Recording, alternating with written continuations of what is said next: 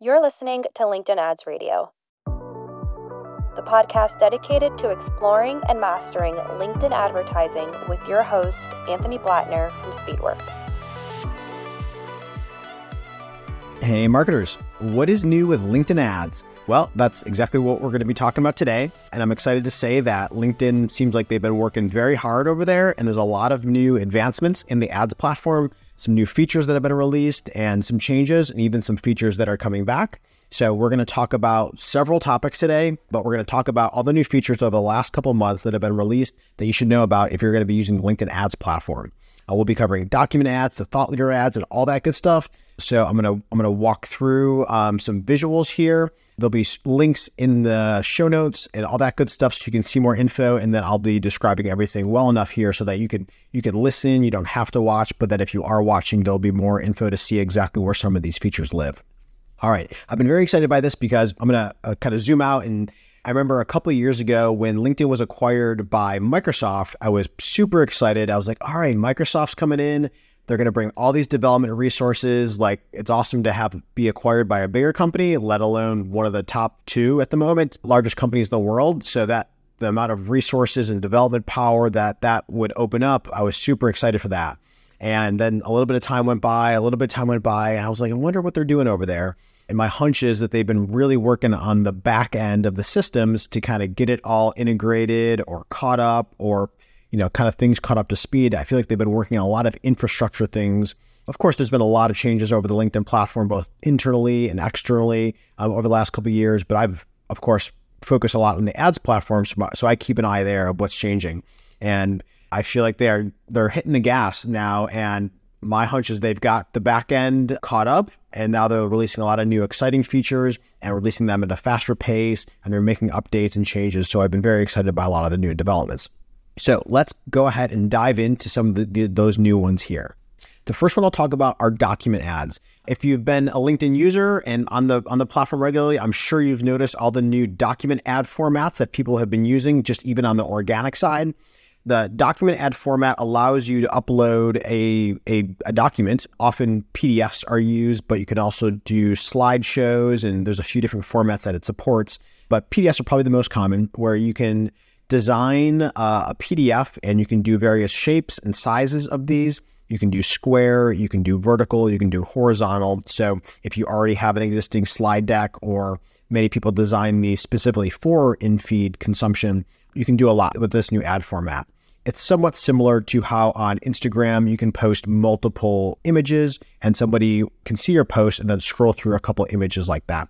It operates very similar, but they're called document ads on LinkedIn, or document posts and document ads in the ads platform. But what you can do is you can design a few pages, and you can do a few pages of tips and tricks. You could do a very short tutorial on how to complete something. You could put several testimonials into one carousel. So it allows you to do a lot within this format. It also tends to have a very high engagement rate because it's very easy for someone to scroll through a couple different images there, a couple different pages. So why they're good is because when you have just one single image, you can only convey one frame of information. But if you have several slides or pages, you can convey a lot more information because of that. And then with well-designed ones that get people's attention, look nice, people are going to be a lot more likely to click and scroll through those. So we see very high engagement rates, which are great because very high engagement rates give us stronger quality scores, which allow us to get cheaper costs and better overall performance on the ads platform. All right, well, that's the rundown on document ads. When they first rolled out, there was kind of two options. You could upload the document into the ad format and then offer the user the option to either just click and download the document and get it right away, or click to open up a lead gen form and then download after submitting that lead gen form. And now kind of a little tip or trick is that form that was attached to it didn't have to be the download this document form. It could be a requested demo form or various different things. Most people did use and do use like a download this document type of form, so that when they do submit it, then they then get a document afterwards. So what that looks like is, again, you've probably seen these document ads that live on LinkedIn. You can put actual PDFs in here. Maybe you have slide decks or lead magnets or stuff like that. And then you can choose to show a couple pages of information, and then the user has to submit the form to get the rest of the document. That's kind of how these work. So the form would pop up and they would submit this. And then if they do submit that, then they would then have access to download the PDF through LinkedIn. The new way, the new option is now you can direct people to click right through to a website. So instead of the download button or the lead gen form button, you can now have use all the same CTAs, but that button can now link through to a website afterwards. I think this is good because documents are great for getting engagement, but if people are kind of just blocked by a lead form or blocked by just downloading the document, it kind of ends the journey there. So document ads are great for getting engagement, but oftentimes we want to direct people to our website to maybe learn more. Maybe you have the document to download on your website, or maybe that kind of feeds in to the rest of the funnel. Now, you always could put a link, a URL in the body of the document ad, and we do often do this. I think it's nice just to have another option just to click through to go to the website, because a lot of times the documents that we would design, the PDF's more designed for conveying certain information, whereas less designed for somebody to actually download and come back to read again. The PDF, the benefit of the document is that so I can put a lot of information in the ad in the form of a document and then have somebody click through to my website afterwards. So having this website visits option, I think is a great option here. Next, our thought leader ads are what we'll talk about. So thought leader ads came out this past summer, and this allows us to now boost posts from individuals and boost them into an ad campaign. Previously, ads could only originate from a company page, so they would always have the company's logo in the top left and be a post that came from the company's page. You could create ads from a company page. You could boost posts from a company page, but now we can boost posts from individuals. This is a great feature because people will always engage with people more than companies. So I think what we've seen is this has increased engagement rates a lot, and it allows you to establish kind of a human-to-human connection. Some of the most common ones we use are boosting posts from the founder or the owner or the CEO to kind of tell the story and the history of the company. Another nice use case is boosting posts from salespeople to put those in front of prospects, especially your warmest audience, maybe those who've already requested demos, as a way to kind of warm up that introduction and facilitate that introduction.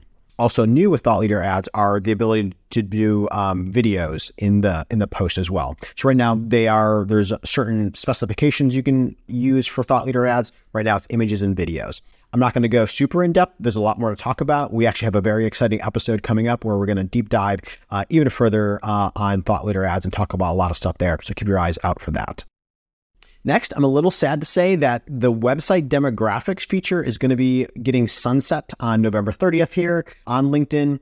So LinkedIn has its LinkedIn Insight tag, which is a little piece of code, a little pixel that you'll put on your website, and then that will track visitors to your website and match those people into whom they are as a LinkedIn user, and then it can give you some analytics and demographics back on the people visiting your website. It's a great place to go do market research or audience research for your company, and that can maybe inform your targeting that you choose to use. So it's very easy. You put the Insight tag in your website, and then this would automatically populate.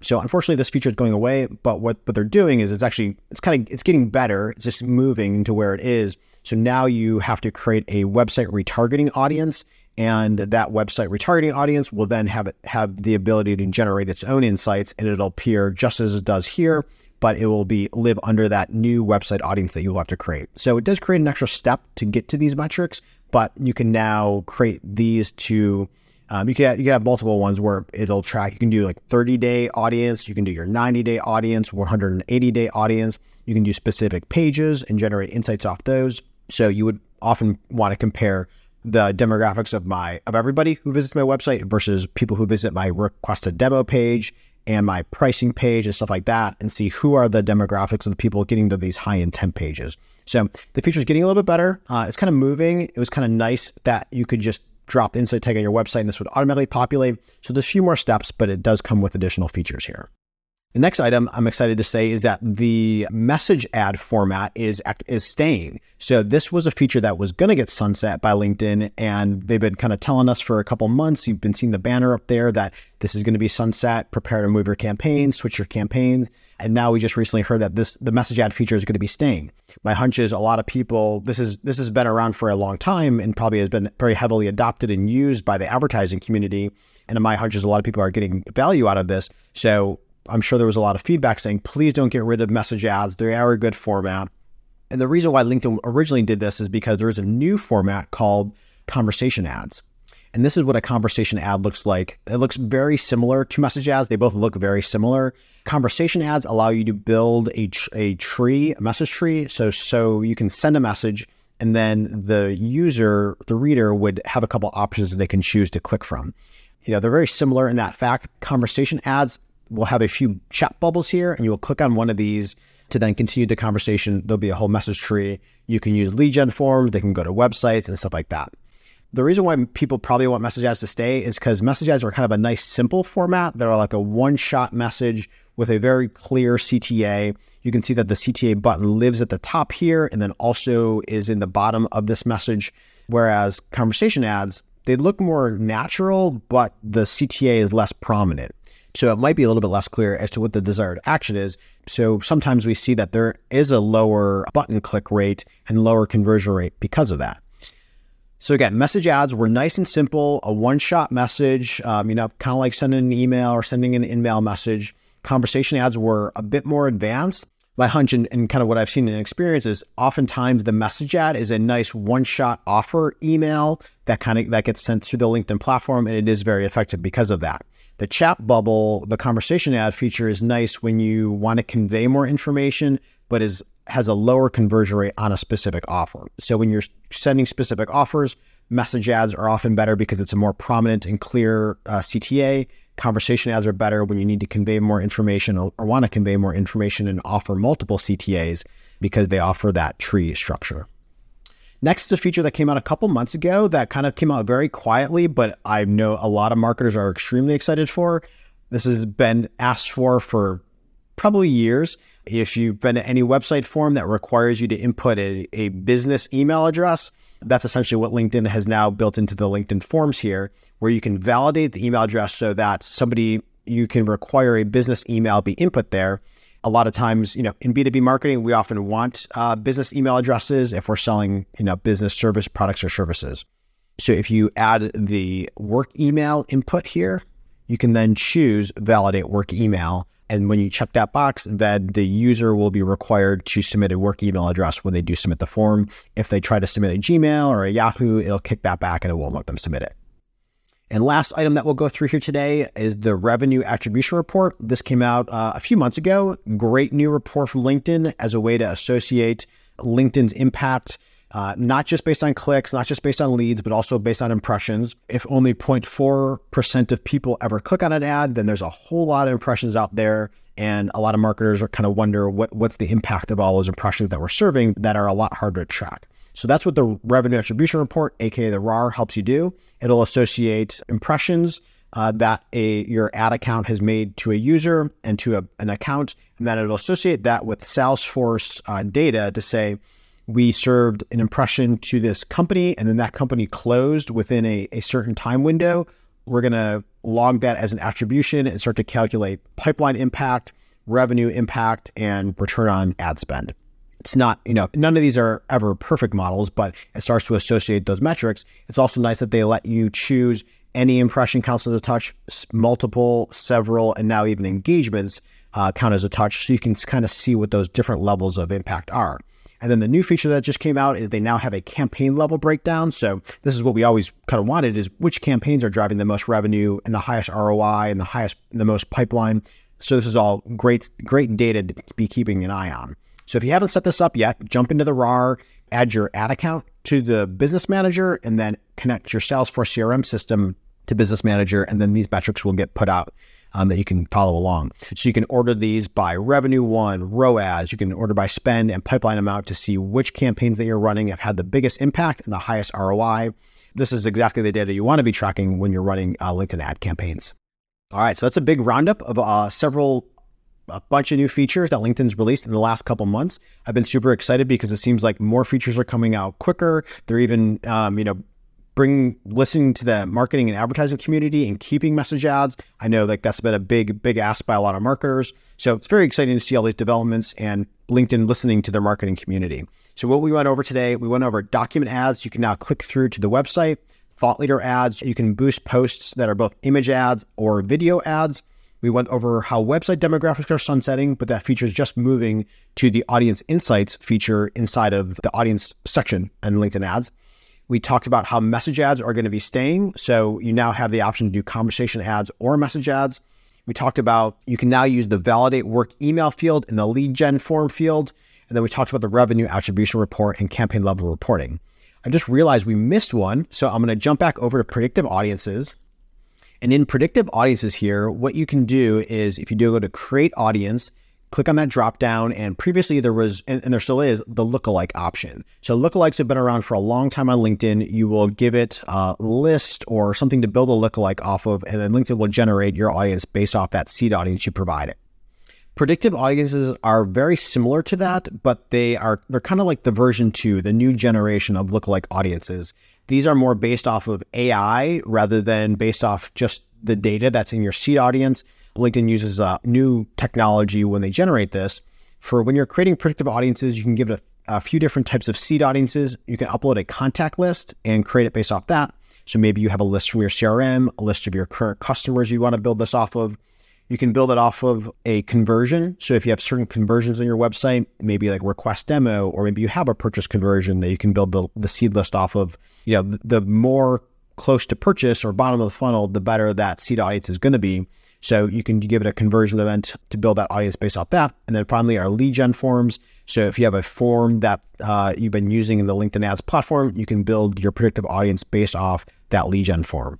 Now, after you select the source, you can then choose the location you want to build this. So this does operate, it's kind of similar to how Facebook's lookalikes have operated, but you'll then select location. So I can have a US-based predictive audience. I can have a UK-based predictive audience. I can have an Australia-based predictive audience.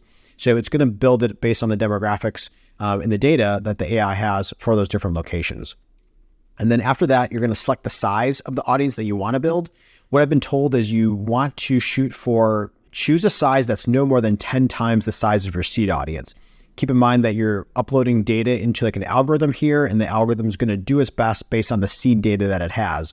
So if you give it 300 people and try to create an audience of 3 million people, there's only so many parameters that algorithm knows about. So it's going to be, your audience is going to be a lot more broad and vague when you create it and less likely to be that exact audience you want.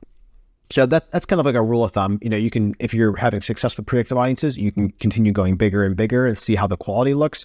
But rule of thumb that we've been told is go about 10 times bigger. So if you have an audience, if you have a list size of 300, build your predictive audience to be 3,000. If you have a list size of 300,000, then you can build your predictive audience to be 3 million people. So those are just some ranges. We've actually seen some success with predictive audiences. I'd say they kind of operate, as we've expected lookalikes to operate, and then operated even better. The other nice thing is that predictive audiences continue to refresh themselves regularly. I think it's like about every 2 weeks.